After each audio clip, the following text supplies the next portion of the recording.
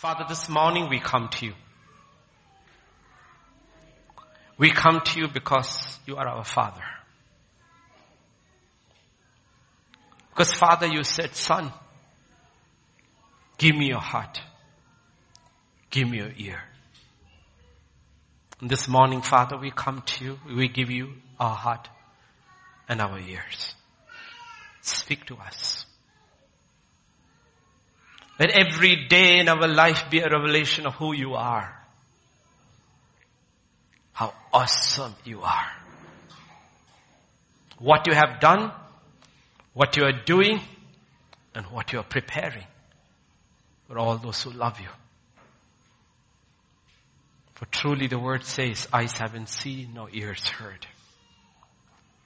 We are yet to see, yet to hear of so much of who you are. Spirit of God, I commit this time into thy hands.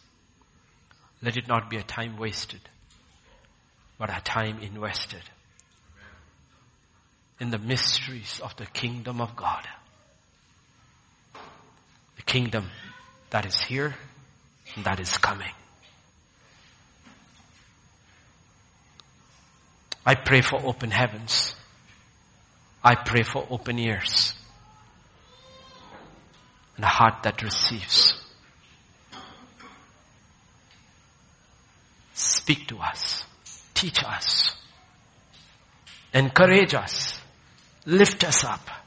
Edify us. Bring us closer to who you are and to your very presence.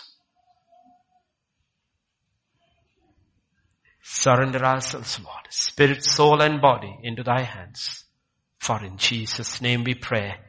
Amen, amen, amen. We turn first to Genesis chapter 1 and verse 27.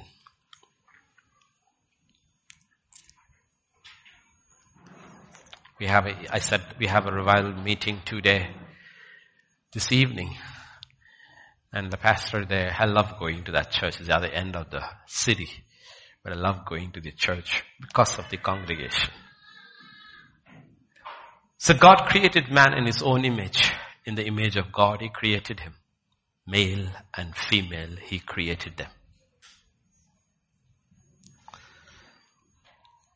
And actually the message was for them. Because the title he asked, and the Lord told me, the image of God.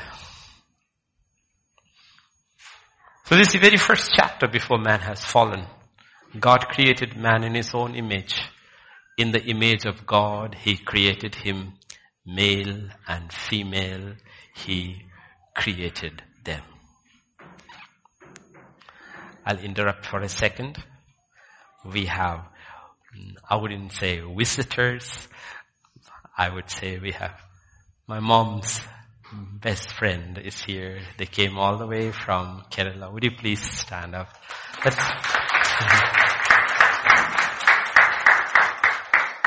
Professor Epen and his wife and his son Achu and daughter Betty. Please sit down.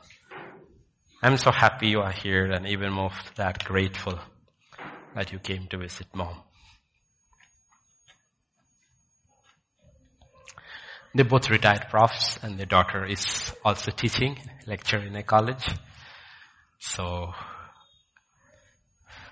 Mom was very happy to see her.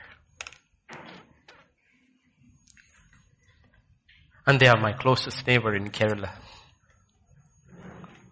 And they watch over my house in which I don't live. So this is where it talks about man before the fall. This is how God created us. We were made in his image. In his image he made us. What it was like, the first man and the first woman, we probably would have had no clue what it was like until the Son of God came. Until he took the human form and he walked among us. We had no clue what man was originally like. But then man sinned. You know what sin is in Greek? It's the word hamartia. Means to fall short of the mark. That image man fell from that image of God, what we were originally created, that image of God. We fell from that. Man sinned, Adam sinned, Mommy Eve sinned, and in them we all fell. We all fell. We lost the image and the likeness of God. We still retain parts of it, but we actually fell from it. In Genesis 5 and verse 3, it says, Adam lived 130 years and begot a son in his own likeness. Not God's. Every child that was born to Adam and Eve were born after they fell. So no child did they birth who was in the image of God, in whose image they were birthed. So after that, we all came with the fallen nature, the image of the fallen man, Adam. What is that image? Why is it so important? Because we are all very image conscious. We are all trying to build an image, a fallen image. Doesn't matter what we do, the image is still fallen. What is this image, the likeness of Adam? What is this image? The revelation of what that image actually is. Every child born is born not in the image of God, but in the image of Adam. The revelation comes through the Spirit of God. Through David. We know that verse, through David. When he looks back into his own life in horror of what he has done. This godly man, this man who loved God with all his heart and is actually standing there and he knows his hands have shed innocent blood. The blood of a faithful man called Uriah. He's lied, deceived, murdered, committed adultery, and is looking back and said, how could I be this? This is the image of the fallen man. What does it say in Psalm 51 verse 5? Behold, I was brought forth in iniquity, and in sin my mother conceived me. It's got nothing to do with the mother. He's saying, this is my shape. This is my current image. This is the image of every child born into this world. The image is shaped in iniquity. Our natural propensity is towards sin and not righteousness. That's our natural propensity. You don't have to do anything to a child. Just leave it alone. It is born that way. We were not born righteous. We were born sinners. We sin because that's our nature. This is a image of every human. Where we were when God created Adam and where we are when the fall came. I'm telling you, truth of the scriptures, nothing can change that. Neither religion nor laws. The most stringent laws. The most strongest laws called Sharia. It's not going to change the man. They can restrain sin outwardly. They cannot stop sin. Neither religion nor law has the power to change who we are. Who are we? Shaped in iniquity. I would say born to sin. If we do not understand this, we will not understand salvation. We will not appreciate what Jesus did. We will not be able to sing from our heart, how great thou art. What a great God. What an awesome God. The fall of man and the salvation of man, everything is connected with who God is. The cry of the apostle is the cry of every man who tries to escape this web of sin, this trap of sin. Romans 7:23 and 24. I see another law in my members warring against the law of mind. In my mind, the old image is there. I know I am not supposed to do this. I know I am not supposed to do this. But physically, I am unable to stop myself. There's two laws working. In my mind, I know what is good. But the good I do, no, I do not do.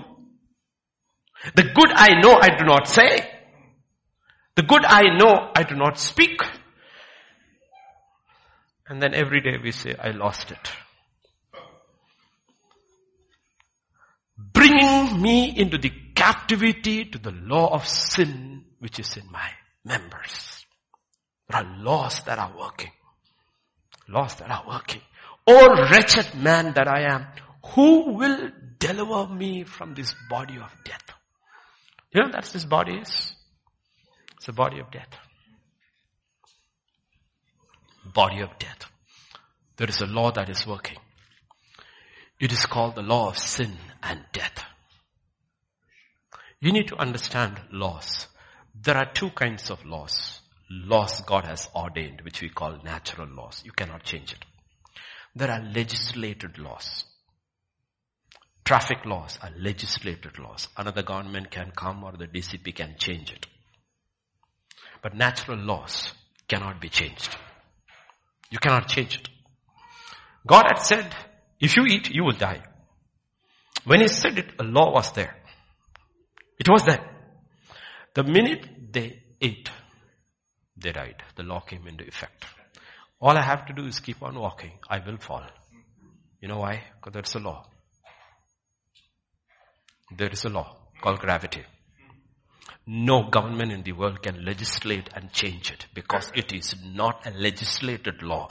It is a natural law instituted by God. So there is a law which God has instituted. The soul that sins will die. The problem is we were shaped in iniquity and born in sin. So actually we were born dead. We have this misconception in our mind. We are living and going to die. No, salvation is we are dying and going to live. We are not living, we are dying. We are dying. When Adam ate, mankind died. In Adam, everyone died. In Christ, everyone who believes lives. That's the truth. That's the truth. So there is this law. It's a law. You cannot change it. And the only solution is an absolutely radical new birth. New birth. And Nicodemus was actually a godly man when he realizes, when he looks at Jesus. You see, until you encounter a living person, you don't realize you are dead.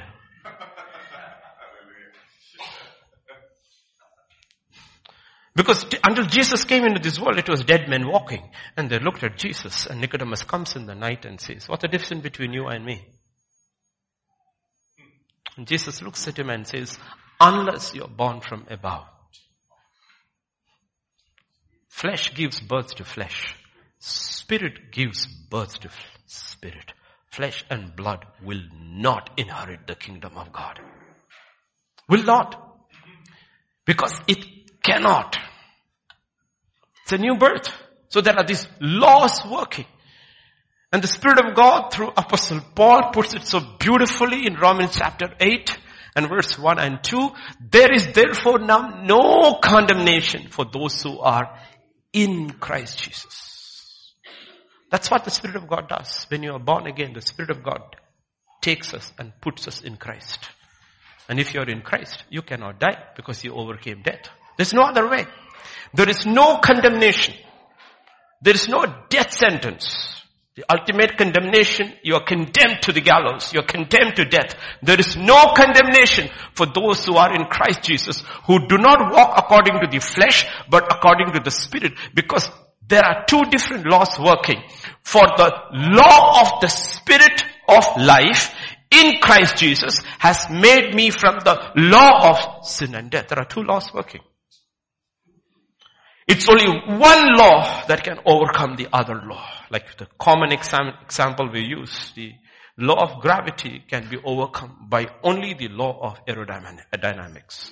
When you go into the aeroplane, the gravity is taking, it's still on the ground, but at some point, at a certain power, it takes off. What has happened? One law has overcome the other law. So the only way you and I will escape the law of sin and death is by the law of the Spirit of life in Christ Jesus. Nothing can religion do, nothing can law do to cancel this. It's no other way for man. That's what the Bible says. There is no other name given under the heavens for salvation other than the name of Jesus. And it is receiving a person. The Bible says, as many as who received Him, His life, His work, His atonement, everything in Him, what He did into your life, He gave them the authority to be the sons and the daughters of the living God. That's salvation. It's got nothing to do with us. We cannot save ourselves. He has to save us. Because there are two laws working.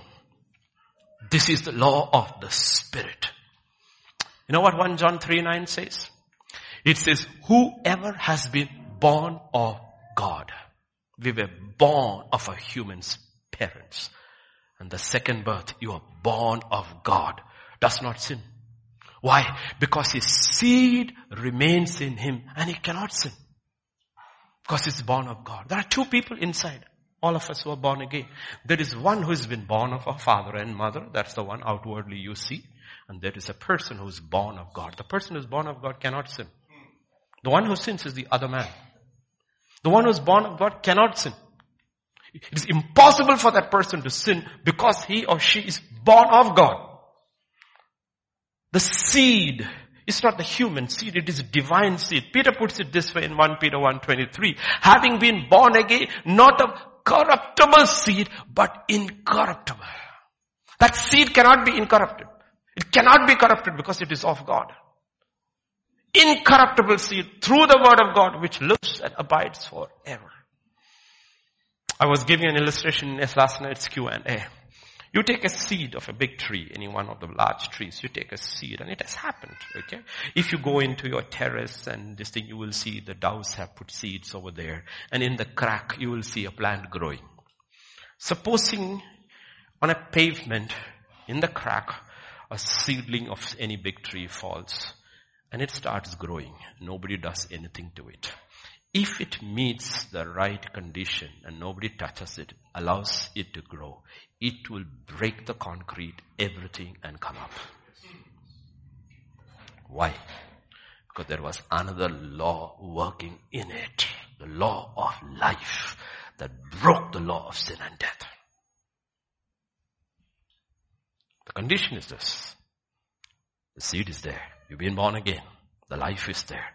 You have to allow the environment, the condition for it to grow to the fullness, as the Bible says, of Christ Jesus. You know what? At every stage you will see you're overcoming this other law of sin and death. You have to grow. And much of the struggles of people is because they refuse to grow. Not that they are not born again. They refuse to grow. Like I said yesterday, the thing is that everyone who enters into the kingdom of God will be perfect. There will be no imperfect people in the kingdom of God. The only thing matters is at what age do you enter. Not your physical age, your spiritual age. You could be 80 years old and enter as a child and it will be a perfect child because you didn't grow. You could be 90 years old and enter in as a youth and you could be a perfect youth. Or you could be 30 years old and enter as a father and be a perfect father. Spiritual. Like I said, at the age of 40, Joseph was a father to his father and a father to his entire household, his brothers. He is taking care of them, the spiritual example. It's not whether you enter. And you remember how you enter is going to determine your eternity. We put so much stress on academics and careers and distinctions and all. Okay. And Paul says that's all for a perishable crown. It's gone. You retire and after that, it's over. It's done. Your career is over. But your career hasn't really begun. It's on the other side. And Paul says we are running for an imperishable crown. So the question is, every day we choose. I set before you life and death, blessing and curses. You choose, God says. God will show us everything. He will teach us through His servants. He will teach us through His Spirit. But He says, you have to choose. If you choose right, you will grow. You will grow. And for those who are born again, when you're born again, turn to Romans chapter 8, 28 and 29. Look at this. You need to understand from what perspective God is talking about. He's not talking from our earthly, secular perspective. He's looking from heaven and looking at our spiritual, eternal perspective. We know that all things work together for good to those who love God, to those who are called according to His purpose.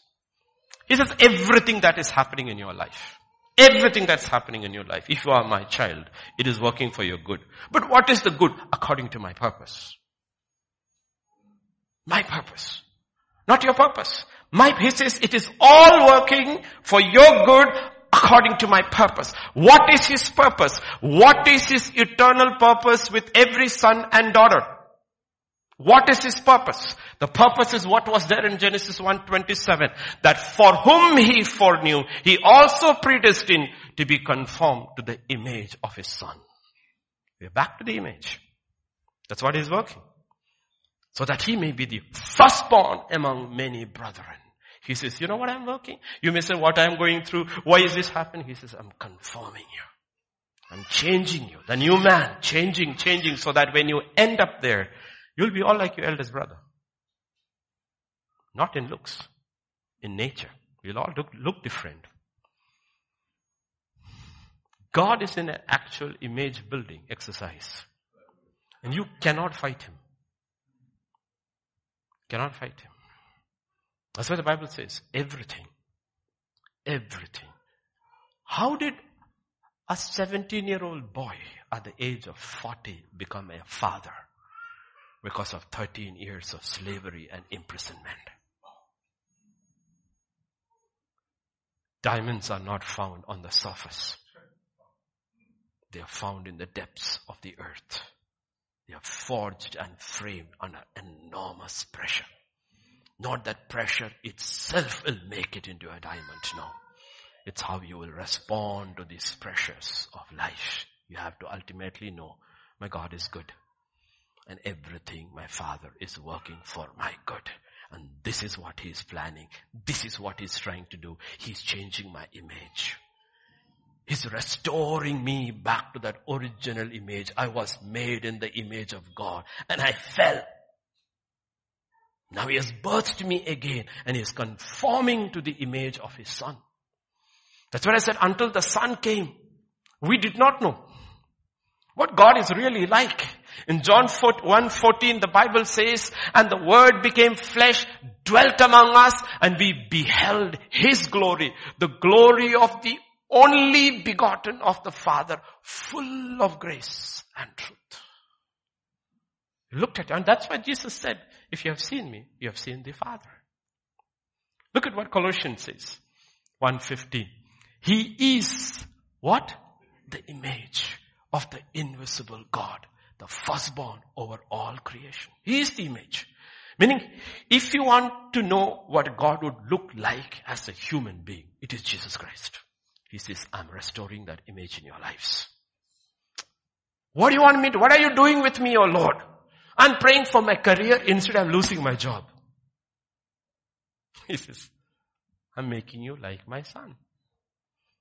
Because the career you are asking for will not make you like my Son. It will make you more like the devil. So I will pick a career for you where you look more like my Son and not like the other fellow. That's why the Bible says you ask, but you do not receive. Because you ask amiss. The image of God. So we need to be we are so image conscious, right? Did you wake up and just come in your pajamas to church? No. You spend more time before the mirror than before the Word.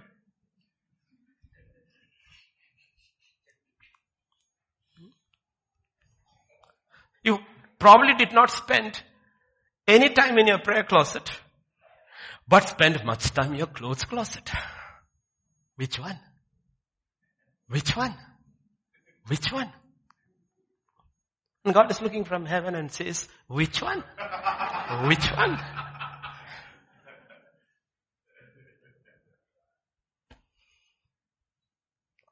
But God's image cannot be caught in one frame.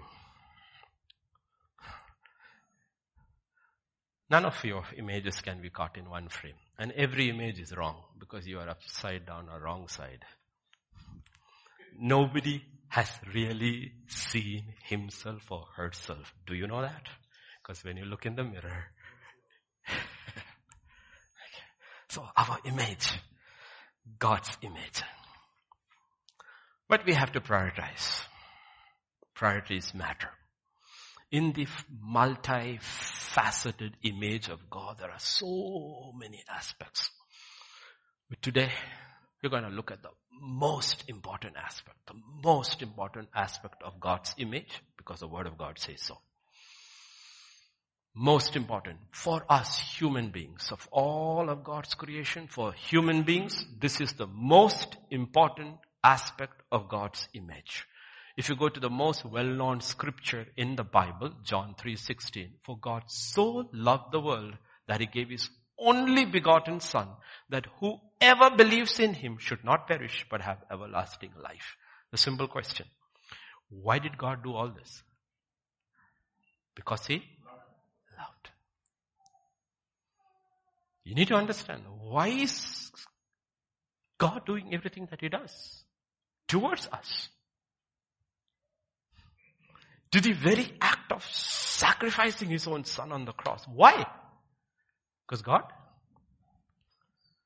loved us and loves us. Turn to 1 John chapter 4. Beloved, let us love one another, for love is of God. And everyone who loves is born of God and knows God. He who does not love does not know God, for God is love. So God is love. If you don't look at if you don't understand what is behind the cross, it is because God is love. And the next two verses. In this the love of God was manifested toward us. God has sent his only begotten Son into the world that we might live through him. In this is love. Not that we loved God, but that he loved us and sent his Son to be the propitiation of our sins. God is, and God loves man. God loves man. God loves man. This is something the angels cannot understand. They cannot understand. Now you need to understand the devil's hatred for mankind. Angels fell. God didn't love them the way he loved us. He didn't become an angel and die as an angel to rescue the angels. No, he didn't. When man sinned, he said, I'll become a man and I will live for them and I will die for them and I will rise up and all who believe in me will rise up with them. And the devil and the demonic cannot handle that God loves us. It cannot be said about any other creation of God that God loves them that same way. Only man. Only man. Only man. There is, in the light of scripture, there is no record of God loving anything of his creation the same way, except man. And therefore, all those who are born of God need to look at life differently. Because unless we understand God's priorities, what is important for God, we will not understand purpose. What is God's eternal purpose? All things work for the good of those who love God. Why do you love God? We love him because he first loved us. We love him because he first loved us. Left to us, we would have never loved him. It was impossible for us even to know him and love him, but he came. How did he love us? God so loved the world. He gave his only begotten Son. And why does God love us? Because he can't help it. God is love. So the Bible says, what manner of love?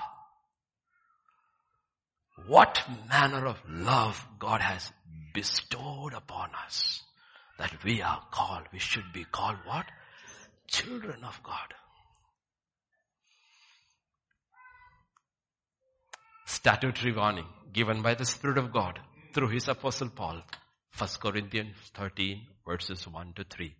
Though I speak with tongues of men and of angels and have not love, I have become a sounding brass or a clanging cymbal. And though I have the gift of prophecy and understand all mysteries and all knowledge, and though I have all faith so I could remove mountains but have not love, I am, underline that, I am nothing. Priorities. What's the most important thing in God's kingdom? It's not knowledge. It's not a faith that moves mountains. It's not to know the mysteries that are all hidden. All they have its own place. That is not what is most important. The most important is love. And he says, if you don't have it, even if you have the rest, you are nothing. And verse 13. Now abide faith, hope, and love. These three. But the greatest of these is love. You could be the smartest kid on the block. But if you don't have love, you are nothing. Could have a PhD in astrophysics. But you have love, no love, you are nothing. Or you could be a multi-billionaire with resorts of your own, homes of your own in every unknown island. But you don't have love, you are nothing. You are nothing.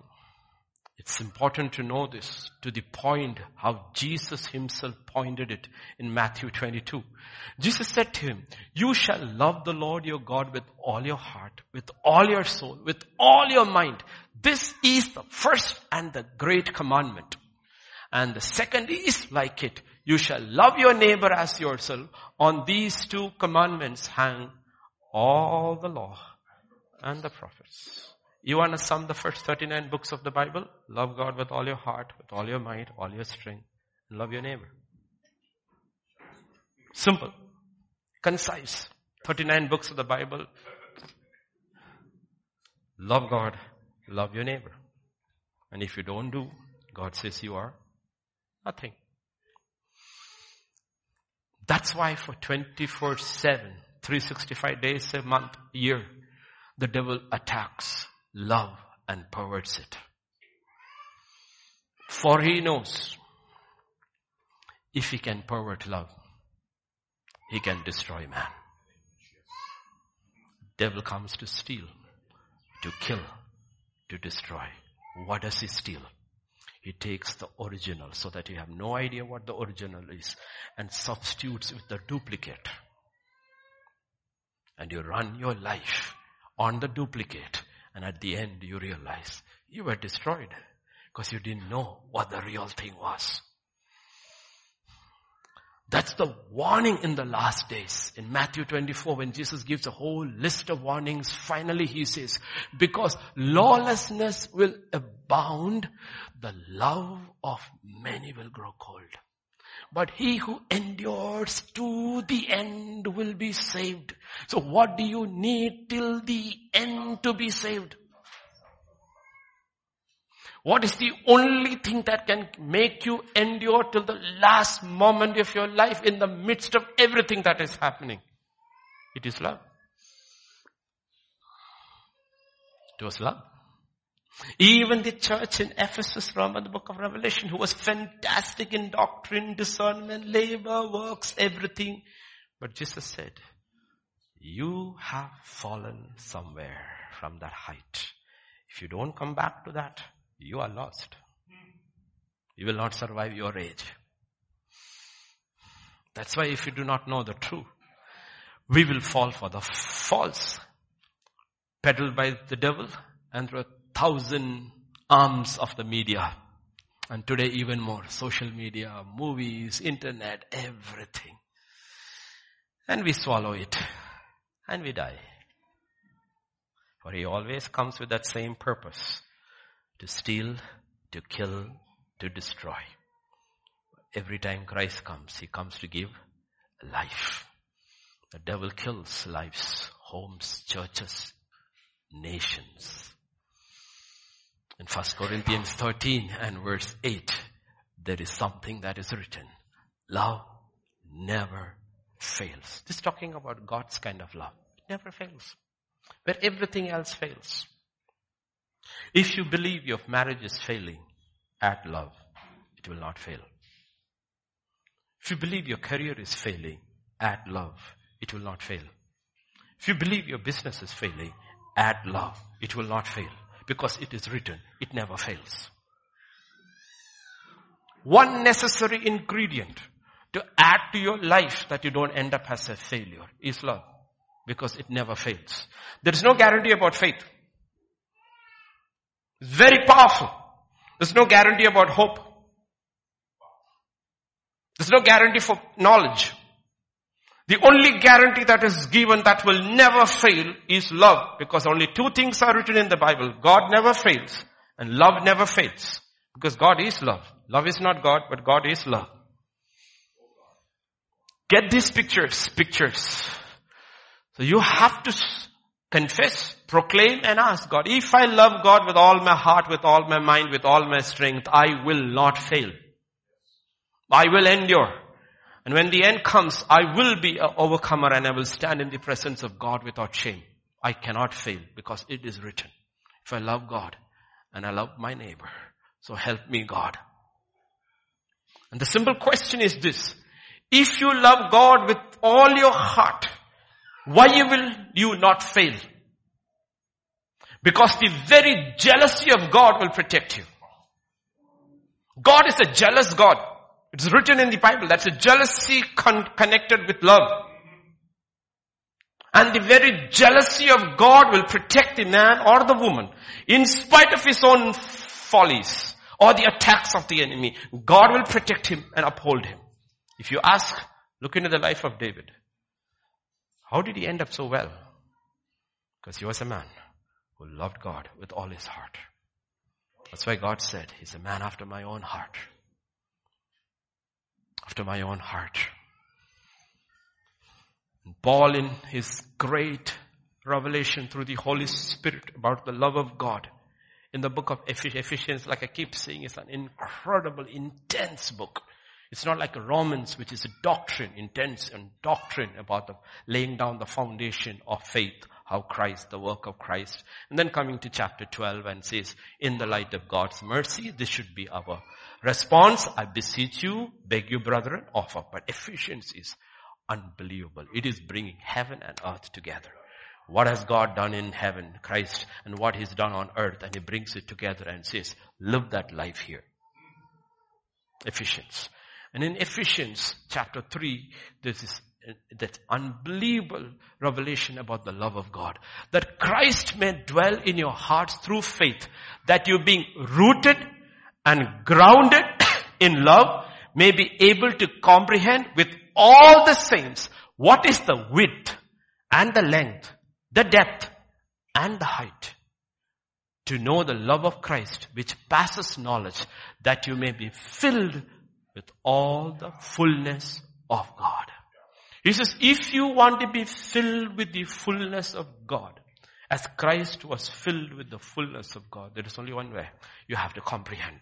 You have to understand the breadth, the height, the depth, the width of God's love. It's a cube. He says we have to understand. In 1 John 4:16, and we'll come back here. And we have known and believed the love God has for us. God is love. And he who abides in love abides in God, and God in him. You want to abide in God? You want God to abide in you? There's only one way. There's only one way. So going back to Ephesians chapter 17 and verse 3 and verse 18. We may be able to comprehend. Meaning we have to understand. Bible is full of concepts. That's why Peter's last words before he died, he wrote, was grow in grace and in the knowledge of God. We need to comprehend with all the saints, what is the width? What is the length? What is the depth? And what is the height of God's love? 4-facet. The 4-dimensional figure. Not 3-dimensional. We are used to 3-dimensional. But this is not that. It is 4. We may have bits of pieces of all four, or we may not have any of the four, or maybe have only one four, but God says you need to capture these four facets of God's love and grow in it so that you will not fail in God's kingdom. Because you can be an absolute success in the world and an absolute total failure in God's kingdom. And you can outwardly look like a total failure in the world and be an absolute success in God's kingdom. What matters is kingdom. So the first facet, the width, the first facet. You know what is it? It is passion. It's feelings. It's emotions. It's very powerful. Very powerful. Passion is very powerful. Nobody starts with intellect. The kids at the back have no intellect, but they have passion.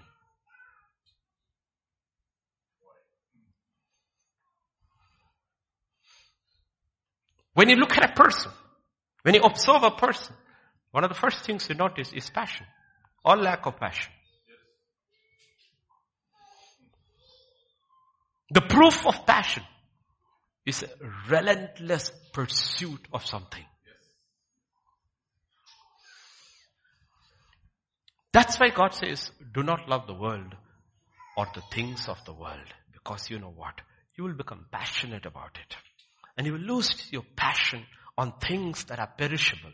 Those have no eternal lasting value. And you will waste your time. Like I told you, there are three things God has given us to which we are accountable. The 3 T's. Your time, your talent, and your treasure. Your time, your ability, and your resources. The problem is, people take all these 3 and put it in their passion. It is not that they are not passionate, but they are passionate for the wrong things. So you waste your years. We pray, Lord, restore the years the locusts have taken. How did the locusts eat it? You took your passion and ran out of things which was never part of God's purpose in your life. Please understand this. Why is it so important? God is very passionate about us. It has never waned in its intensity for 6,000 years. Very, very passionate. The epitome of his passion is the cross. And the second climax of his passion is the wedding of the Lamb. So the simple thing is, are you passionate? Are you after the person or possessions? God is after man. What is man after? Are you passionate about Christ? About your marriage? About your home? About your children? About your church? I'm only using things which is connected with people. God and your neighbor. In Psalm 139 verse 17 and 18, how precious also are your thoughts to me, O God. How great is the sum of them. If I should count them, they would be more in number than the sand. When I awake, I am still with you. Whose thoughts? God. That is passion. David is saying that, you know what? I can sense it in my spirit. You are thinking about me all the time. Because whatever or whoever you are passionate about is in your mind. God is very passionate. And David realized, you know what? You are more passionate about me than I am about you. God is passionate. Because your passion can be found out in your thought life. What are you thinking about even now? Your mind maybe not be here at all. Body in the church, mind may be somewhere where you are passionate about.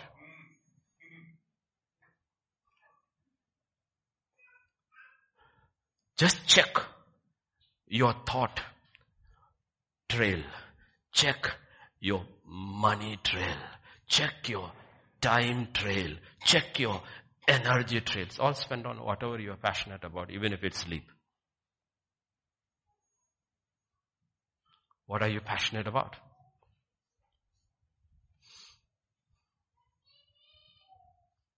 Now for the next few weeks, 2 weeks or whatever, all the young men will be lost.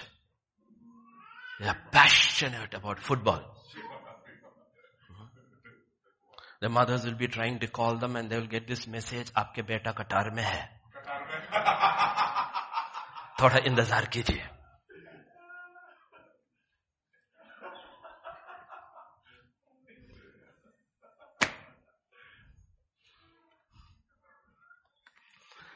It's not bad to be passionate about football for a small season in your life.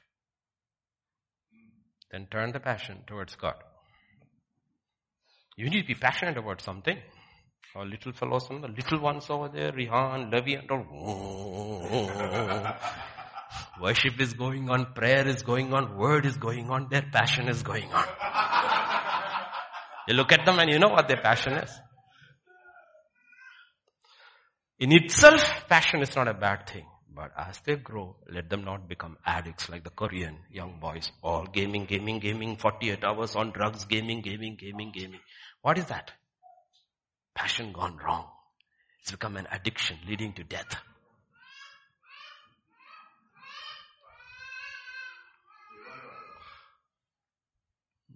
We use that word, craze.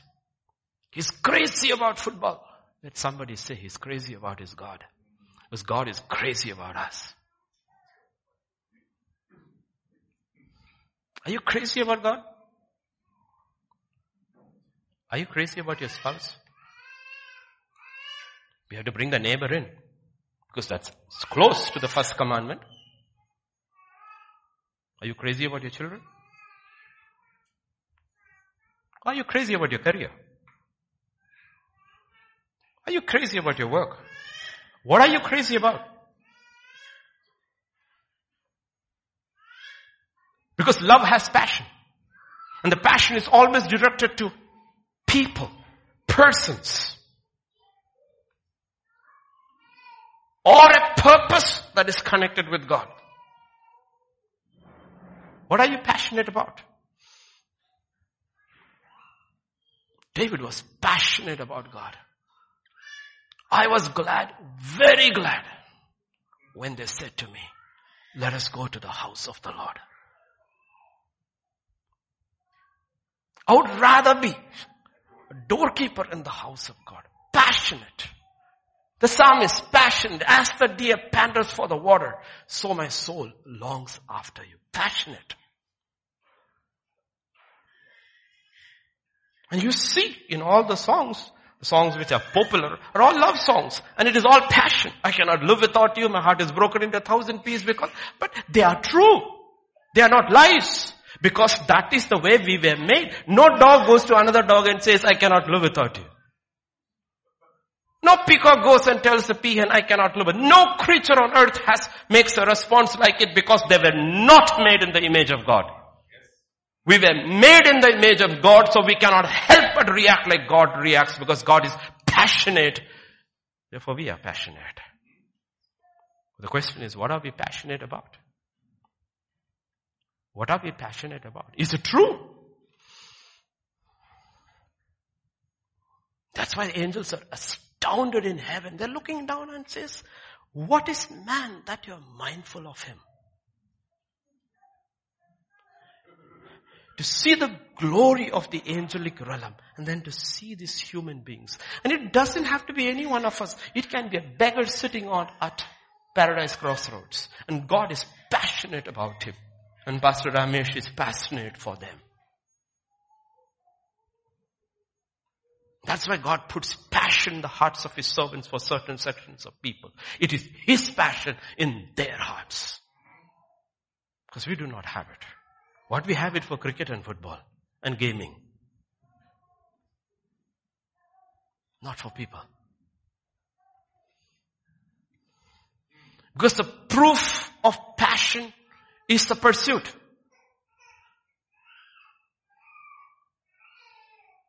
The proof of the passion is the pursuit. That's what I keep telling you, all young couples sitting over. You have every gadget which mankind did not have for 6,000 years. Why don't you text your wife? Why don't you call your wife?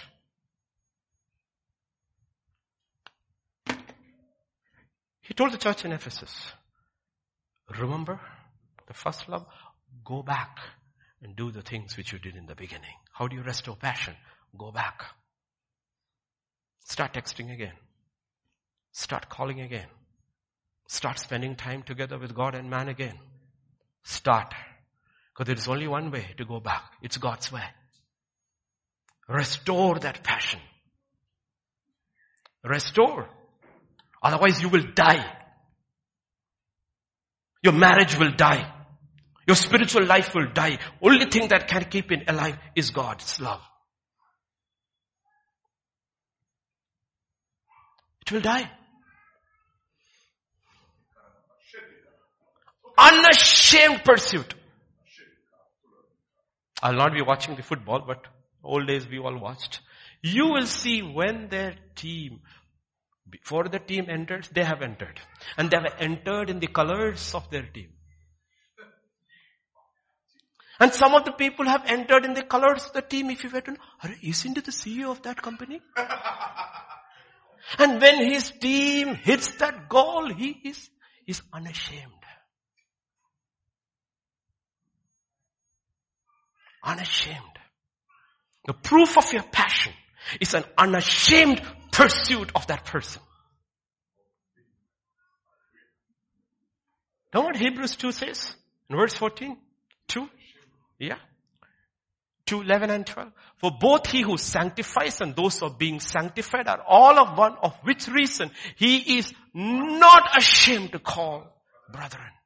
And I will declare your name to my brethren in the midst of the assembly. I will sing praise to you. He's saying, Jesus is saying, in the assembly in heaven, in the congregation of the angelic hosts of archangels and cherubims and seraphim, I am not ashamed to declare they are my brothers.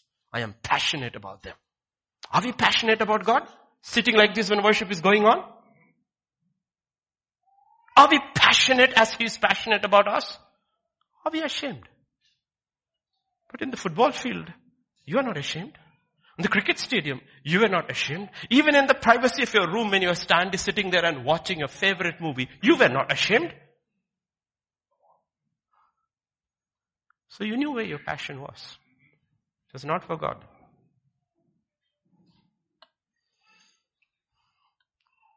Christ is not ashamed of us. He's not ashamed.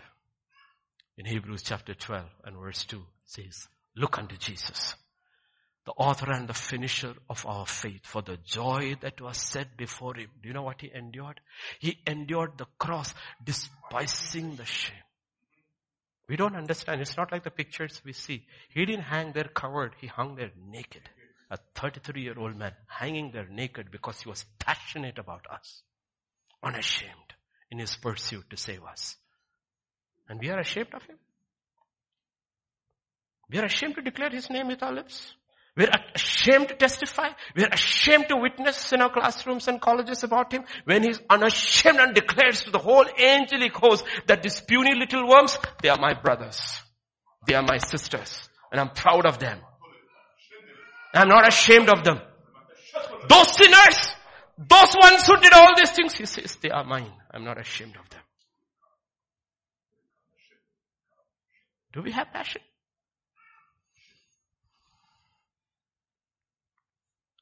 Get that back into your life for God. Lord, you are not ashamed of me. Lord, I'll never be ashamed of you. Lord, I'll never be ashamed of you.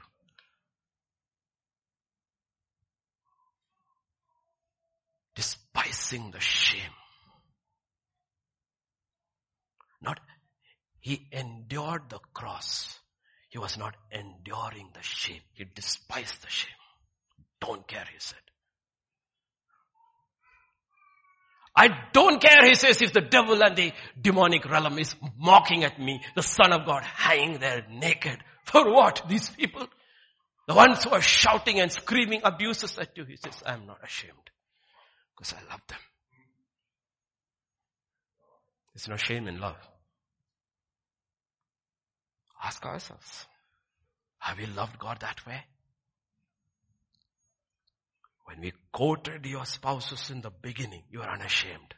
What changed? What went? passion went.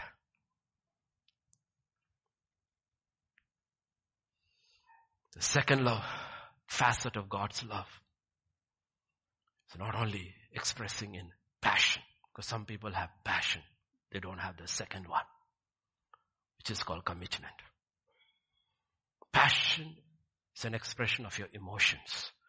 Commitment is an expression of your will.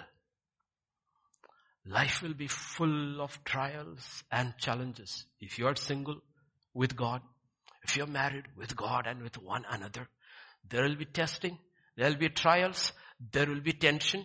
There will be time when there seems to be no passion at all. But at that time, what keeps you with God, keeps you together, is commitment. Are you committed in your love?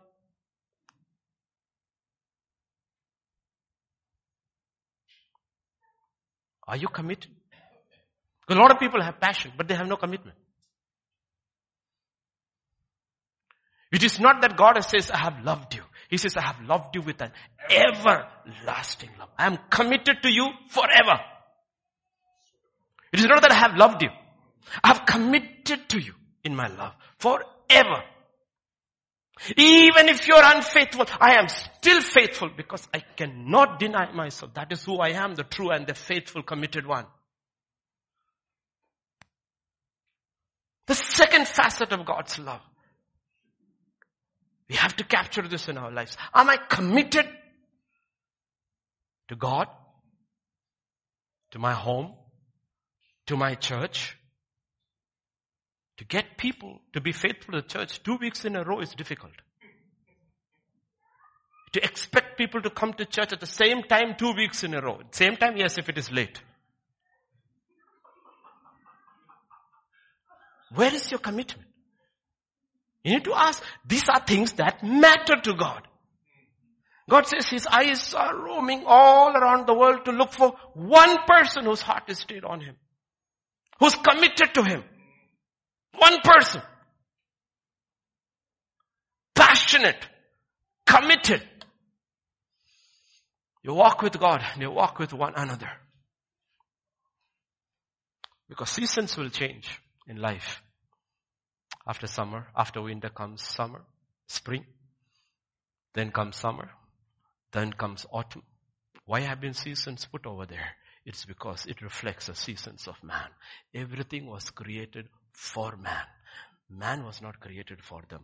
They were created for us. So everything in the seasons reflects something about us. Seasons will come and go in life. But will you be committed? Will you stay committed? God is committed. And his commitment is called a covenant. When Abraham asks him in Genesis 15, you don't have to go over there. How will I know all this? He said, let us make a covenant. A blood covenant. I will not let you walk through it. I'll walk alone. Because I know you. You are not committed. You're not even committed to your wife. When you went to Egypt, you told her, tell that you are my sister. I know you. But I will make a commitment with you, a covenant with you, myself. And I will walk. So that when you fail, I will die. You don't have to die. In Corinthians chapter 11 and verse 23, Paul says this through revelation. I received from the Lord that which I also delivered to you, that Lord Jesus on the same night in which he was betrayed, took bread. And when he had given thanks, he broke it and said, take, eat. This is my body which is broken for you. Do this in remembrance of me. He says, take my body. You know this body you have seen for 33 years? This body was committed to you. It was for you. Partake of it. Receive that same kind of commitment into your lives. And the next, and when he had, in the same manner, he also took the cup after supper, saying, this cup is the new covenant in my blood. I'm not making a verbal covenant with you. I'm making a blood. The strongest covenant made is a blood covenant. I'm making a blood covenant with you. Committed. Are we committed? To him? To one another? As the body of Christ? Are we committed? It doesn't matter what seasons come. Better or worse. Sickness or health. Riches or poverty. For all of eternity, what a Moabite girl told her mother-in-law will be written.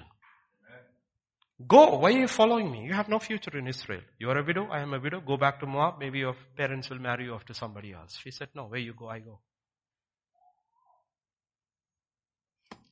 Where you live, I live. Your people, my people. Your God, my God. Where you die, I will die.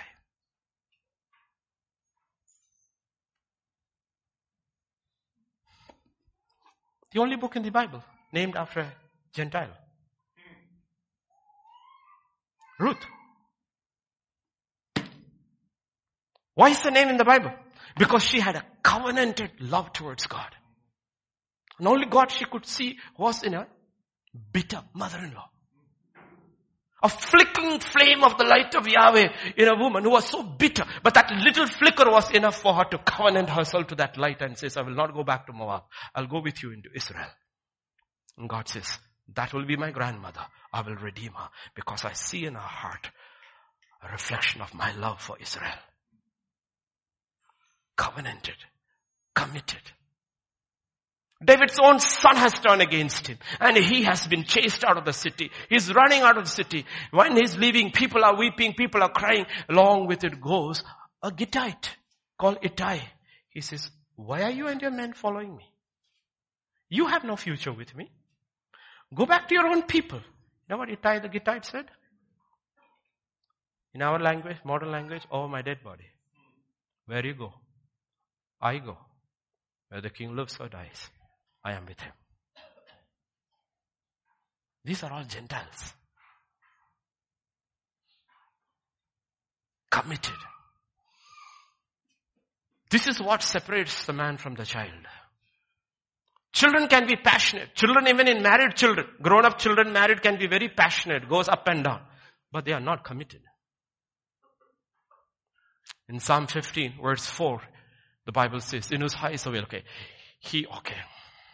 He who swears to his own hurt and does not change. When God made a covenant with Abraham, he swore to his own hurt. When he made that covenant, he knew his son has to die and he refused to change. Hundreds and thousands of years are passing by. Israel is getting wicked, evil, demonic, going down in the pits to the point where God cannot even speak to them because there is nobody left to speak through. 400 years of silence, but God did not change because he had made a covenant to his own heart. A covenant keeping God. Are you such a person? Job was such a person. In one day he lost everything. He lost his children. He lost everything, all his property. He was struck from head to toe with swords. He was a wreck that when his friends saw him, they couldn't recognize him. Do you know what he says? Even if you slay me, I will yet serve you. He says, I'm not in here for the blessings. I'm in here for you. Committed. Because we live in a generation where there is a generation that is committed to nothing. And passionate about wrong things.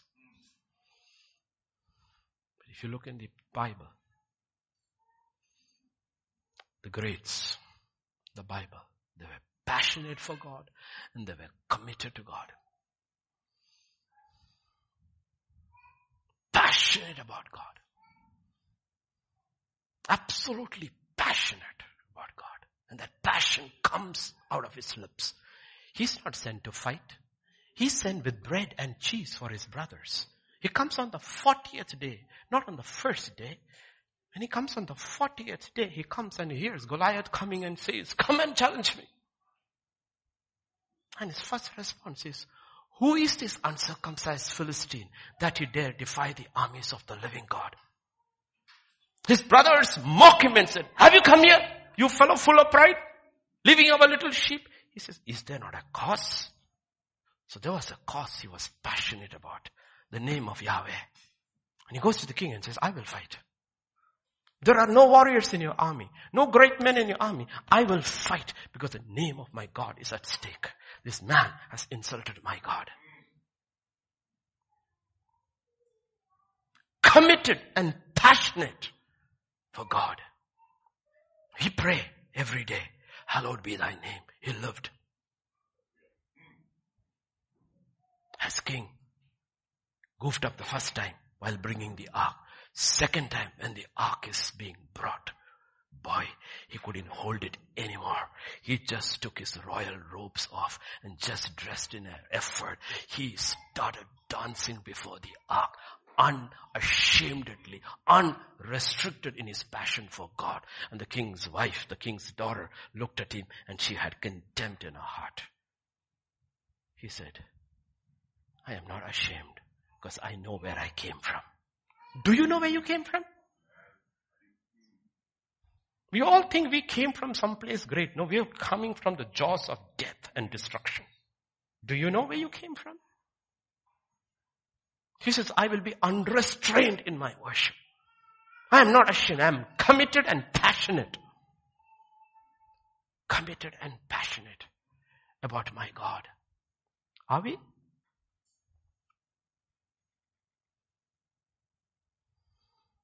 2 Corinthians 5 and verse 14.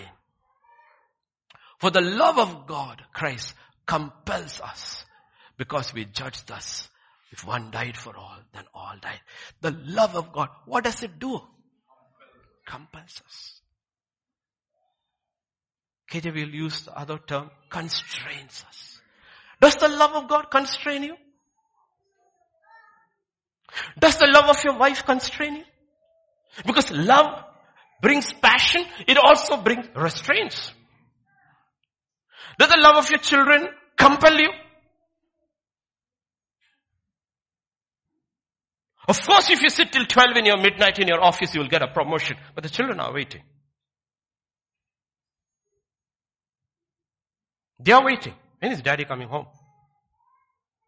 When is mommy coming home? When is my husband coming home? Does it compel you?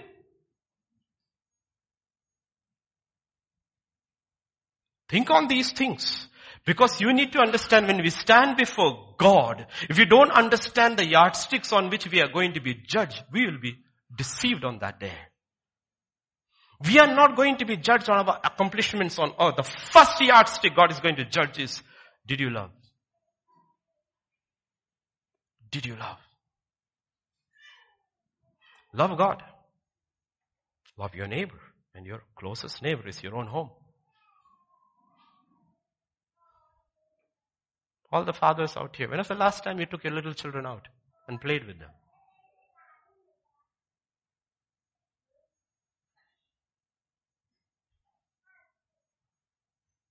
When was the last time you took your wife out and spent 30 minutes talking to her, looking in the eye?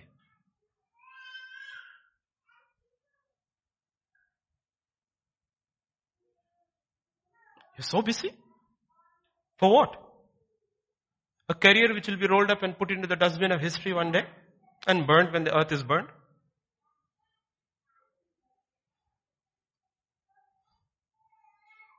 Even the world's largest church ever, Paul Yonggi Cho's church.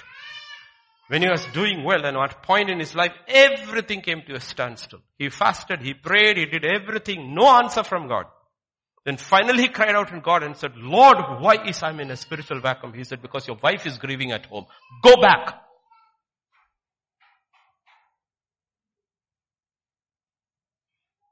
Go back. Constraints. The love of God should constrain us. The love of our spouse should constrain us. The love of our children should constrain us. What are we living for? Or rather, who are we living for? What everybody has answered. I'm living for cricket. Eat, drink, dream, sleep, wake up, cricket. No, what a waste. I'm pursuing my passion. Is a person or a thing? Does it have anything to do with God's eternal purpose in your life on earth? Then it's okay. You should be passionate about it. I keep telling parents, including Pastor Vijay, I said, people should never do a job they are not passionate about. The most miserable existence on earth. If you choose a job, don't look at the salary. Are you passionate about it? The day I lose my passion for this, I will quit the pulpit. And I keep telling you, every mission trip where I go back to the regular circuit and then people I know, at the end of the 3-day seminar, 4-day seminar, I ask the pastor and say, Pastor, you saw me 1 year back, you saw me 2 years, haven't lost my passion.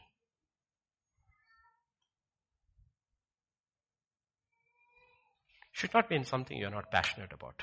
And be very sure what you're passionate about is exactly what God wants you to do so that it is counted on that day. God is passionate about people, not about things. Think on these things. Because right before our eyes, a generation is dying, literally. To drugs, to sex, minds, bodies being destroyed right before our eyes. They're swallowing in the false because they haven't seen the real.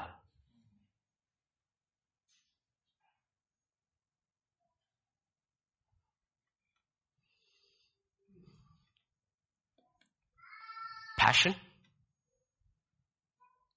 commitment.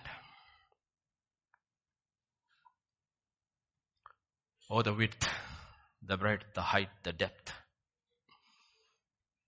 John 15:13, the third one.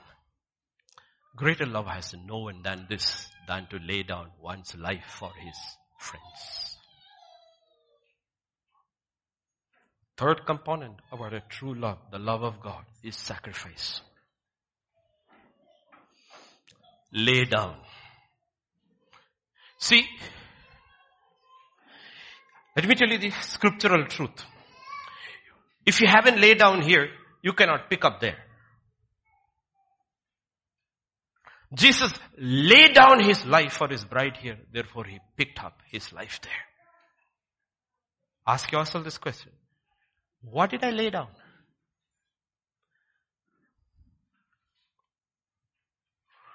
Because there are people who are passionate. And people are, yes, children at the back you have to handle, okay? Please. You have to handle the children, okay? You can be passionate, committed, and have no sacrifice. Or very little sacrifice. Sacrifice means to give up something valuable for someone or for a higher cause.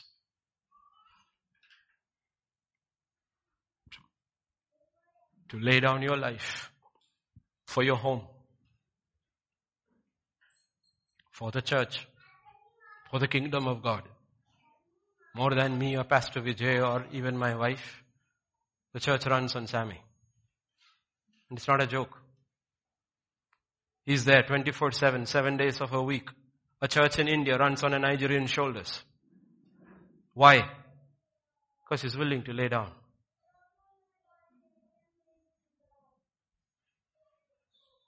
Today the broadcast was delayed by half an hour because he forgot the computer. So he rushed to get it back and connect it.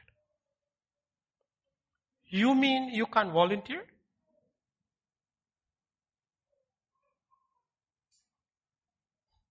We heard on Friday, on the day of his power, his people will be willing.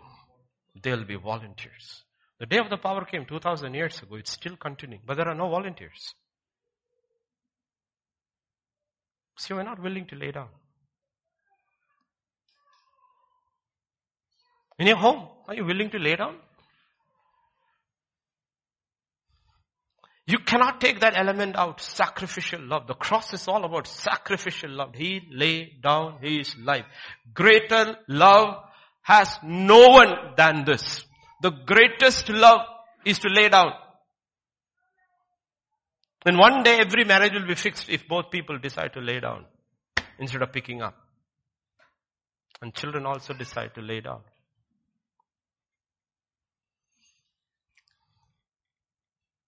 One day at a time. One day at a time. The next coming days, all my siblings will be here from the eldest and the youngest is standing here. all in their own respective careers, extremely successful. Extremely successful. You know why? Because of the lady who's lying in that bed, sick. If you want to describe her life in one word, it was sacrifice. One word, sacrifice. More than my father, it was she. Our lives are built on her.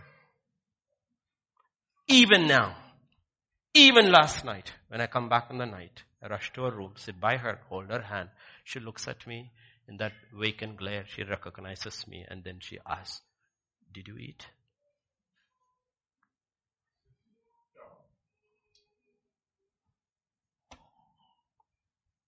She hasn't stopped asking this question all the years of my life.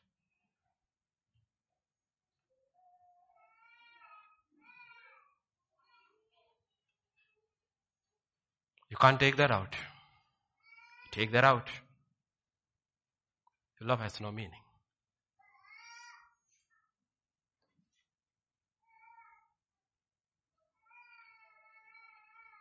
It's no meaning.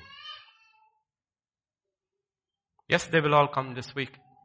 They're coming now because they feel she's dying. But when we were small, when I was in class 8, she came down.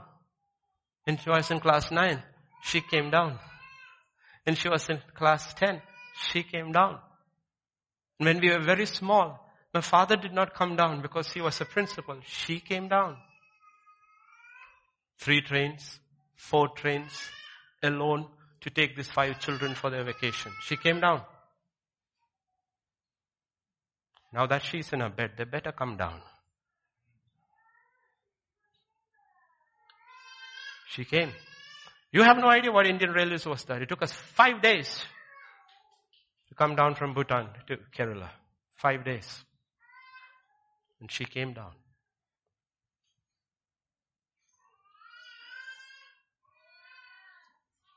Every year, once a year, my father bought her 5 saris. And when she came to the first stop in Calcutta where her 2 sisters were, they took 3.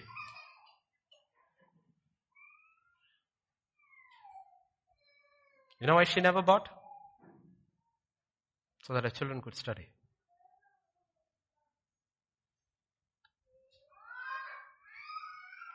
The woman you see is not the woman I know. You don't know her life. You don't know what she's gone through. You know what she went through? For her children.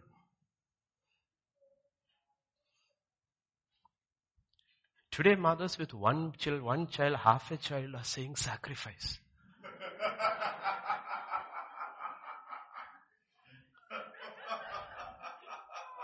She with 5 children. And the age difference between the eldest and the youngest is only 5 years. And a husband who did not even have to boil water. And in a country 3,000 miles away, in that time, wanted food exactly the way his mother cooked him when he grew up. And she did. She taught, she cooked, she took care of her children, and saw that the children had an awesome education, settled in life. What are our complaints? She had no mixie, she had no refrigerator, she had no gas, she had no pressure cooker. But 50 years ago, when she went to that country, she took the peasant and the peasant in sacks, 5 days there, so that her husband could have dosa and could have his coconut-filled curries. And she did it.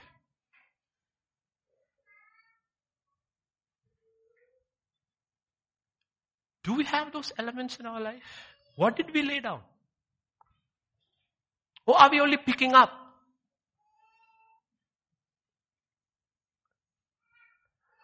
That's why David said in 2 Samuel when Araunah offered him. He said, the king said to Araunah, "No, I will surely buy it from you for a price, nor will I burn offerings to the Lord my God with that, which cost me nothing." He says, "King, take it all, please offer the sacrifice." He says, "No, I will not take it free. I will never offer to my God anything that has not cost me." What did it cost you to serve God? What did it cost you to serve God? This is David. And this has been always his been life. Even when he's dying and he calls Solomon and he says, I have received even in these last days through the Spirit all the plans for the temple, my son. This is the way you have built. And he says, my own personal treasury. This is what I have kept for God's temple. It was a life of sacrifice.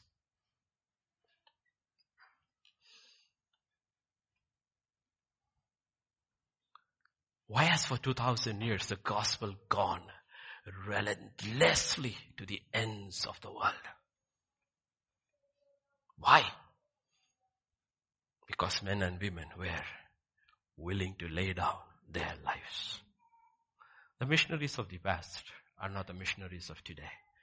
Those missionaries, when they left, they said goodbye to their families because they did not know where they would ever come back. Most of them did not go back. You haven't been to the places, even in India where I have been. Remote places in India where even today it is difficult to live. And find little churches, old churches and a cemetery. And in those cemetery you will see so and so came to India, lived here, worked among us, and died here.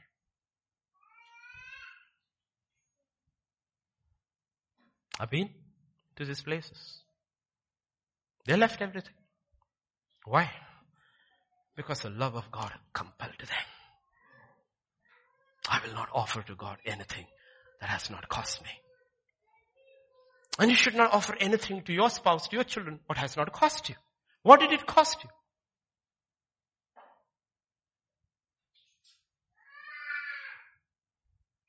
What did it cost you? Get this in, because if you want your life to be successful in God's eyes, it will cost you. There has to be passion. There has to be commitment. And there has to be this incredible element called sacrifice. I am willing to lay down. I am willing to give up. I am willing to give up. One of the most powerful stories of the Nazi Holocaust, where the Jews were slaughtered like pigs in those, gas chambers, was the story of that family of, I forgot their names, husband, wife, and the 4 children, of which the youngest one, let's call him Tommy, if I'm right, Thomas or Tommy or whatever his name was, he was sickly. So what they did was that the families who were all healthy were sent into different groups for labor, and when they come back, the first thing they do is to look around, and then they all hold God and thank God, Lord, we all are still alive. Every night it was the same ritual, this thing. Oh, we are alive, thanking God. Then one day, they were always worried about little Tommy because he was sickly. And so they knew the Nazis would take him first because he's a burden. You know what happened? One day when they came back, they couldn't find Tommy. And the father said, where is Tommy? Where is Tommy? And the other 3 children were there. And then he said, where is mommy? And the daughter was crying. She said, they were coming to take Tommy. And Tommy was afraid. So Tommy said, mommy, I'm afraid to die. She said, don't be afraid. I will come with you. And mommy went with Tommy, and both haven't come back.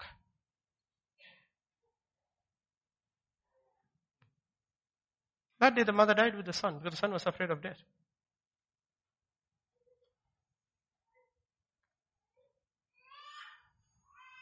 Where will we stand before God in presence of people like that?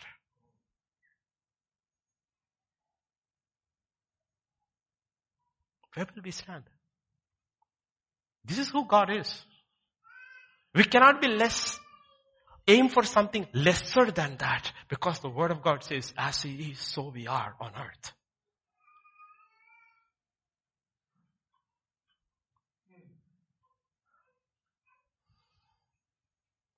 That's why John 3:16 is the most well-known scripture. And parallel to is 1 John 3:16. By this we know love, because He laid down His life for us. We also ought to lay down our lives for the brethren. Lay down. Not pick up. Lay down.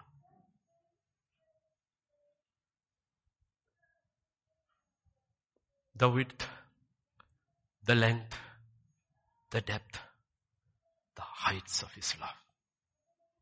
The passionate, committed, sacrificial love of God. And there is the fourth element. Don't let it miss. Psalm 16 and verse 11. You will show me the path of life. In your presence is fullness of joy. At your right hand. Oh, I thought at His right hand was Jesus. But what is at your right hand? Pleasures forevermore.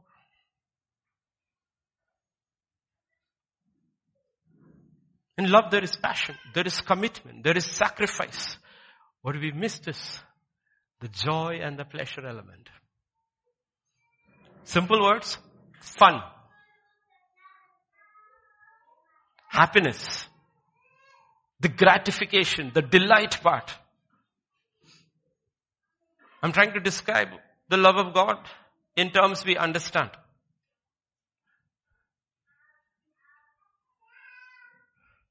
Is your walk with God boring? Is your home boring? The secular world understands it. That's why they have outings for your companies. Because they know the happier you are, the more productivity you bring. Of course, their thing is commercial, but they have understood the truth. Joy and laughter. Open your mouth and I shall fill it with good things. Do you know the Bible says God laughs? It's not like all the pain, Jesus was always grim. He's not grim, He always laughed. And the Bible actually says in Proverbs 17 and verse 22, a merry heart does good like medicine. Should laugh a lot. In your home, in your church. And we give you every Sunday evening, go eat and be merry.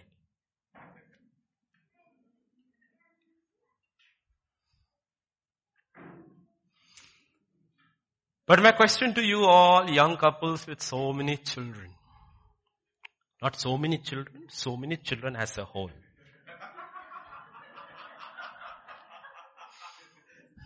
What will be the memories your children will take when they grow up and go of your home? What will they? Home was a fun place. Every memory of my childhood was fun. Academically, we did very well because home was fun. Home was fun. One day you have to sit with me and see the pictures of the 1960s, 70s, black and white pictures. You'll be shocked. In a land where there is no TV, none in the family knows how to play a musical instrument. It is like the prodigal son's house when he comes back. There's always singing and dancing in the evening. Almost every night when we five were together. And you will see my father with something tied around his waist with 2 Amul milk tins. Because there is no drum. Nobody knows how to play that. And the sisters have to wear the jangles and the men have to be dressed. 7 Malayalis dressed as Nepalis and singing and dancing. Life, it was really fun. Morning, the only thing to wake me up, there is no wind. Do you want to play badminton? It doesn't matter what the time was, 4, 5, you are up and gone. Let me tell you, academically we didn't do that at all. None of us. But home was a real happy place. Lots and lots. People will ask me, where did you get your sense of humor from? From my father.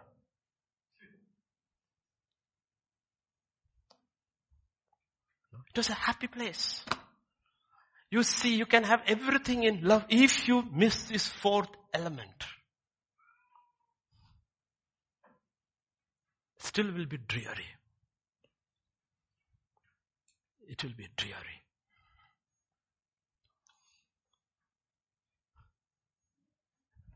Do you know that term called the joy of salvation? Or is only salvation? David has lost that. He used to be dancing and singing. He's least bothered what people think, his wife thinks. He doesn't bother. I am king. I just have to have fun with God. And now the joy is gone. He said, Lord, I want to dance like before. Please restore unto me the joy of my salvation.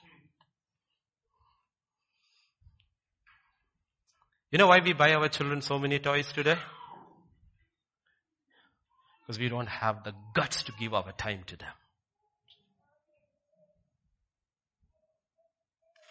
My father and my mother did not buy me toys. They gave me themselves. Every game I know how to play till today, he taught me. Badminton, football, chess, cards, everything he taught me. They were hands-on parents. And they were busy. Are you hands-on parents?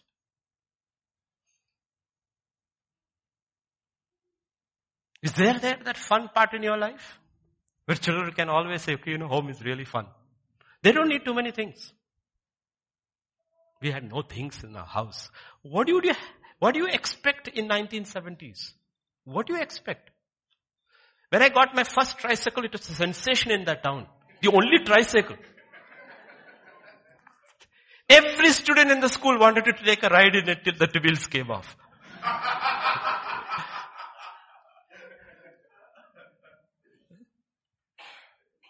Think. We think our children need things. They don't need things. We didn't think about things. We didn't think about toys. We didn't think about clothes. We thought about home. That's why when they dropped me into Kerala, it was like disaster hit me. And every year you're waiting for to go back and to go back and to go back. But you were too small. And who came to take you? She came to take us. And this was the problem the Pharisees had with Jesus. Matthew 9:11. When the Pharisees saw it, they said, why does your teacher eat with tax collectors and sinners? Other translations will use prostitutes. Did you see him? He's always sitting and joking with them.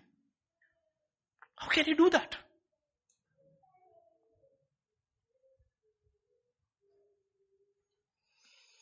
Luke 15 and verse 25-26. Now his older son was in the field. He's an actual Pharisee here, okay? And as he came and drew near to the house, he heard. He heard? Stop. I'm not going inside. I've never factored this in the love of the Father. Music and dancing. Only fasting and praying. And he called them out and said, what is happening inside?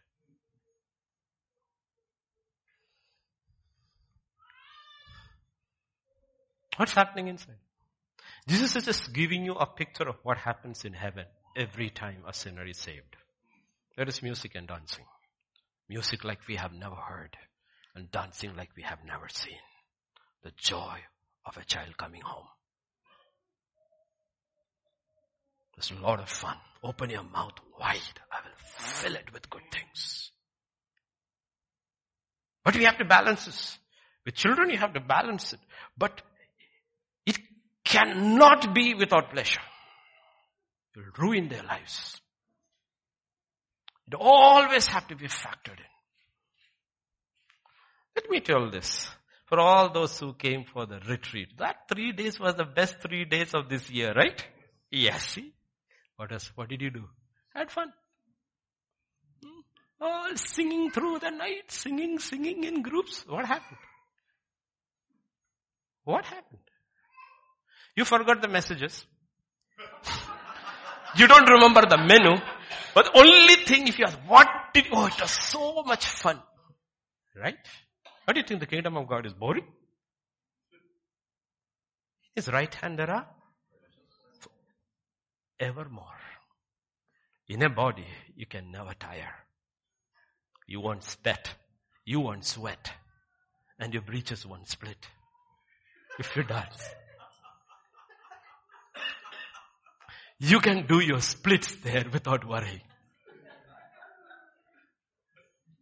You think you have seen dancing. You haven't seen dancing yet. I haven't seen or ears heard what music and dancing is like. Heaven is a fun place. Bring a slice of it into your home, into the church, into our lives. Crack jokes at your dining table. It will not be a very serious conversation. No, you don't need that. Jokes are permitted at the dining table. Like I told you, and the children remember that very well. Remember? Breakfast, there is no time. Rush to office, school. Lunch, nobody is there. Supper is a long meal. That's why it's called the Lord's Supper and not the Lord's breakfast. It's a long meal. It should be a long meal. Don't have to rush unless there's an emergency. You don't have anywhere to go. And throw this thing off. Put that away. Who is calling you? Wife is here. Children are here. Who is calling you?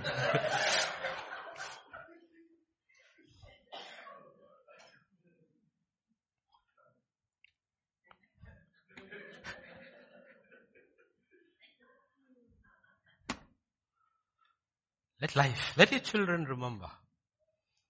Let your children remember. The home was a good place. We didn't have too many things. We didn't have great luxuries. But home was a happy place. Okay? Home was a happy place. There is passion in love. There is commitment in love. There is sacrifice in love. And there is pleasure in love.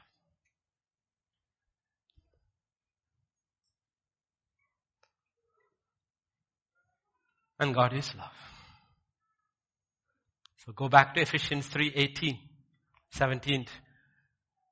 That Christ may dwell in your hearts through faith, and you being rooted and grounded in love, may be able to comprehend with all the saints what is the width, the length, and depth, and height, to know the love of Christ, which passes knowledge, that you may be filled with all the fullness of God.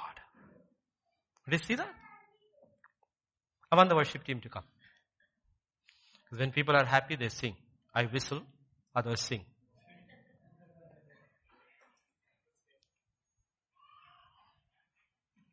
Come worship team, the whole worship team, come. Everybody. Who was there? Come. I want to sing the last song. The last song we sang today? Yes.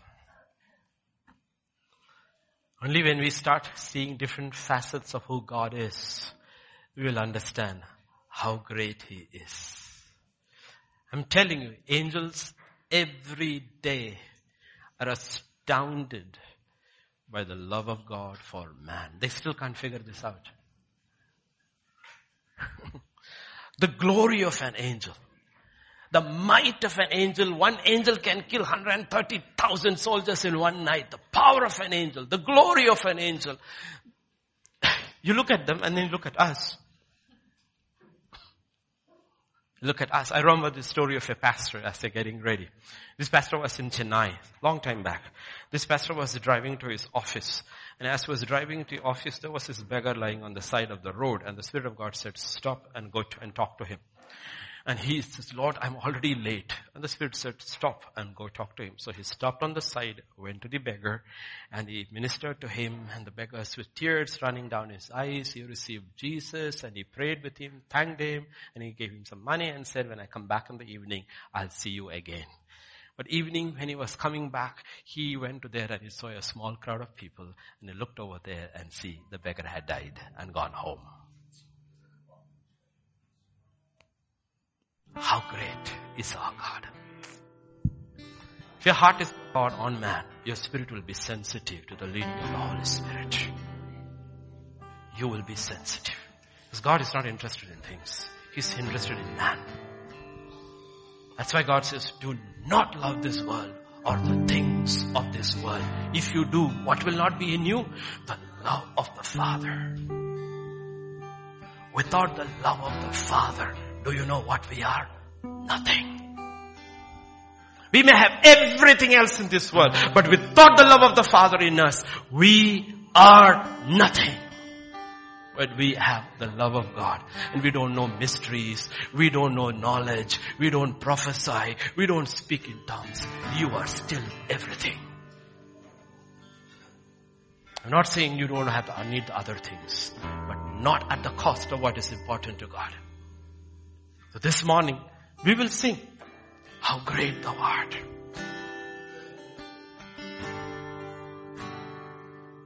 The splendor of a king, clothed in majesty, let all the earth rejoice, let all the earth rejoice. He wraps himself in light, and darkness tries to hide, and trembles at his voice, trembles at his voice. How great is our God? Sing with me, how great is our God? And all would see how great is our God.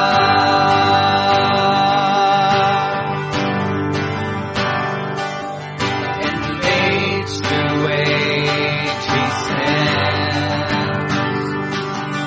and time is in his hands, beginning and the end, beginning and the end.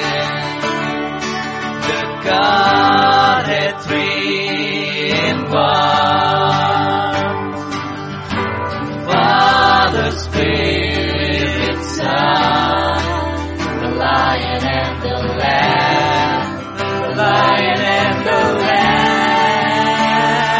How great is our God?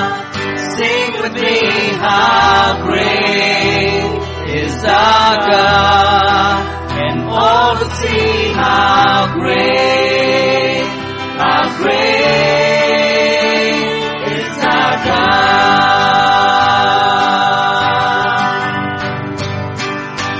You're the name above all names.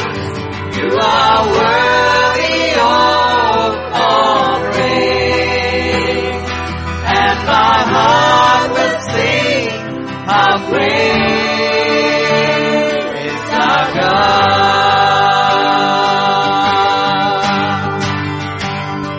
You're the name above all names. You are worthy of all praise, and my heart will sing how great is our God.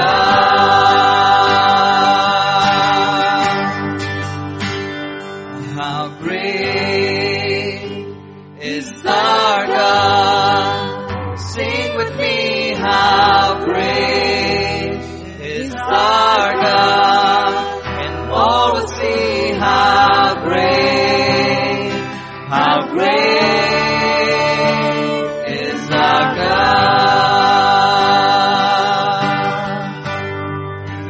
Sings my soul, my Savior God to thee. How great thou art, how great thou art.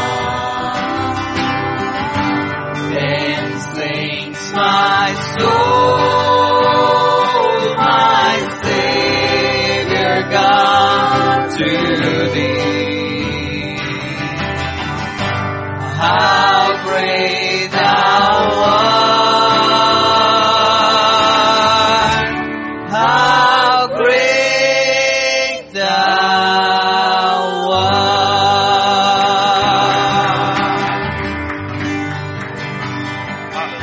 Hallelujah. Hallelujah. Hallelujah. In the light of what you have heard today, I pray the eyes of your understanding will be open. As you read your Bible from today, see the heart of the Father in Jesus. Jesus, about whom it is written, early in the morning when it was still dark, he would rise, go to a solitary place to pray. That's how his day began, early in the morning when it was still dark. This King of Kings and the Lord of Lords. And that same Lord would walk all through the day under the hot sun to meet one delinquent child of God. A Samaritan woman who was married and divorced 5 times, now living with the 6th one. She could never go to him. So he came to her. The Father, the everlasting Father in the Son, looking for his lost child. That is who Jesus was. The man crippled 38 years lying by the pool at Bethesda. 38 years he had been waiting. But always somebody got into the pool before him when the angel came and stirred the waters. His hope was dying. His faith was wavering. And then Jesus came. He looked him in the eye and asked him, do you want to be made whole? He didn't even know who it was. But God knows who you are. Jesus was tired, worn out, would fall asleep in the midst of a storm. But he's braving the storm and catching a catnap for a demon-possessed man on the other side who lived among the tombs, who broke chains. Passionate love of God. The committed love of God. The sacrificial love of God. Yet in his love there was joy. It didn't matter how long the day was. It didn't matter how tired he was at the end of the day.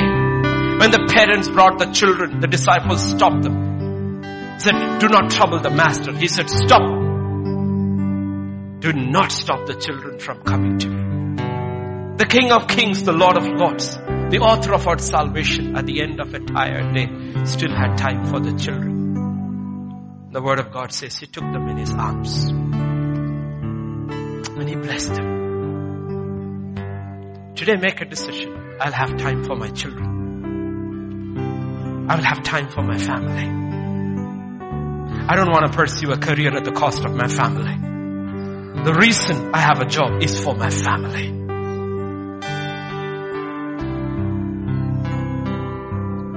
God, family, and the family of God.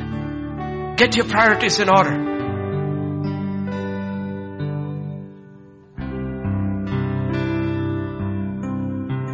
Be passionate about it. Be committed to it. Be sacrificial in it. Lay down your life. Don't look at your spouse. Don't look at the other. Don't demand. Because the minute you demand or threaten, love goes out of the window. Because love can exist only where it is free. And where the Spirit of God is Lord, there is liberty. After everything God has done, He doesn't demand. He says, in the light of God's mercies, I beg you, brethren. The Spirit of God through His servant begs us. Offer your bodies as a living sacrifice, holy and acceptable. He's not demanding. If the God of the universe does not demand from us, husbands and wives, don't demand. Offer. Offer. Offer. Lay down. Don't pick up. There are too many in this world who are just picking up. God needs a few who will lay down. at the end of his life, before he can talk about the crown of righteousness that waits for him, he says, my life is being poured out as a drink offering. Apostle Paul, when did it start? He said, on the road to Damascus, when I saw my Savior, I laid down my life. I have never picked it up after that. And now it has come to the last moments of my life. When I look back, I know I left nothing out for him or his people. Therefore he would pick up the crown of righteousness on the other side, because he had laid down. Husbands and wives, fathers and mothers, employees and employers, wherever you are placed by God, lay down. Lay down.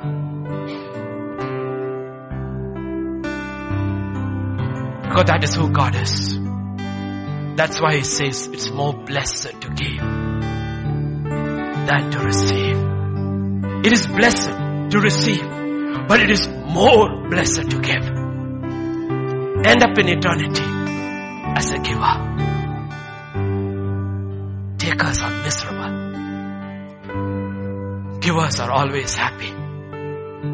Because for when they give, there is an outflow from heaven into their lives.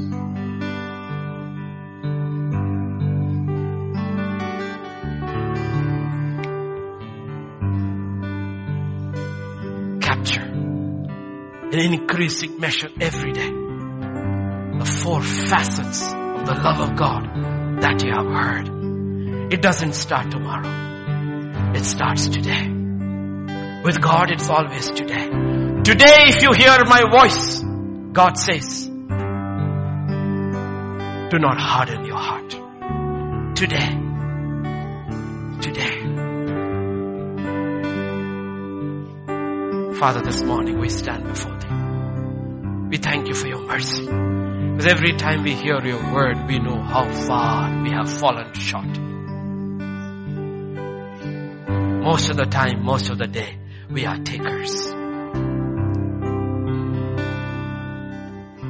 But You are a giver. To You it didn't matter. Nicodemus could come in the night. You were ready. Give him time. The Samaritan woman, You would go all the way to meet her. You are always willing. Roman centurion says, my servant, he says, let us go.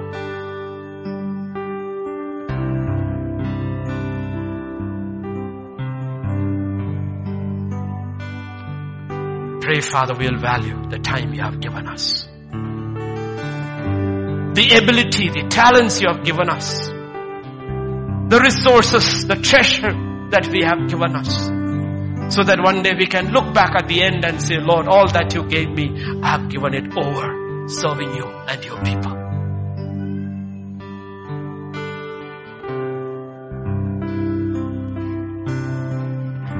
Lord, my time has run out. My energy is depleted. My pockets are empty. All I had, I have given, Lord.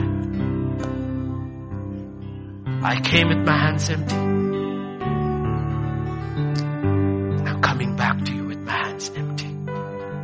Everything that You gave, given over for the King, for His glory, for His kingdom, for His saints. And the Lord says, I will not forget Your labor of love You have extended to my saints. Meet Your people today, Lord. Refresh Your people today. Strengthen Your people today. Let there be a cutting away of the flesh today by the Spirit of God, and a renewing of the inner man by the Spirit of God for the things of God, for the purpose of God, for the priorities of God, and not of flesh.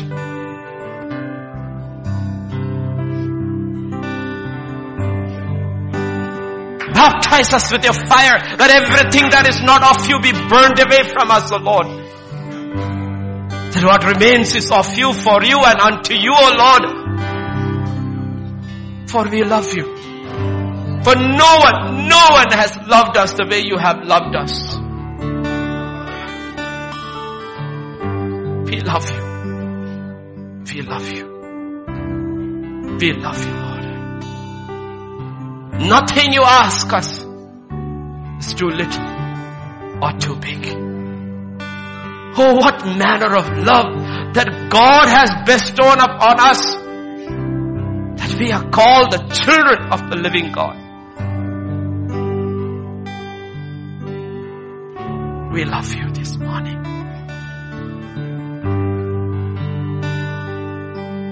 Bless your people. Meet your people at their point of need.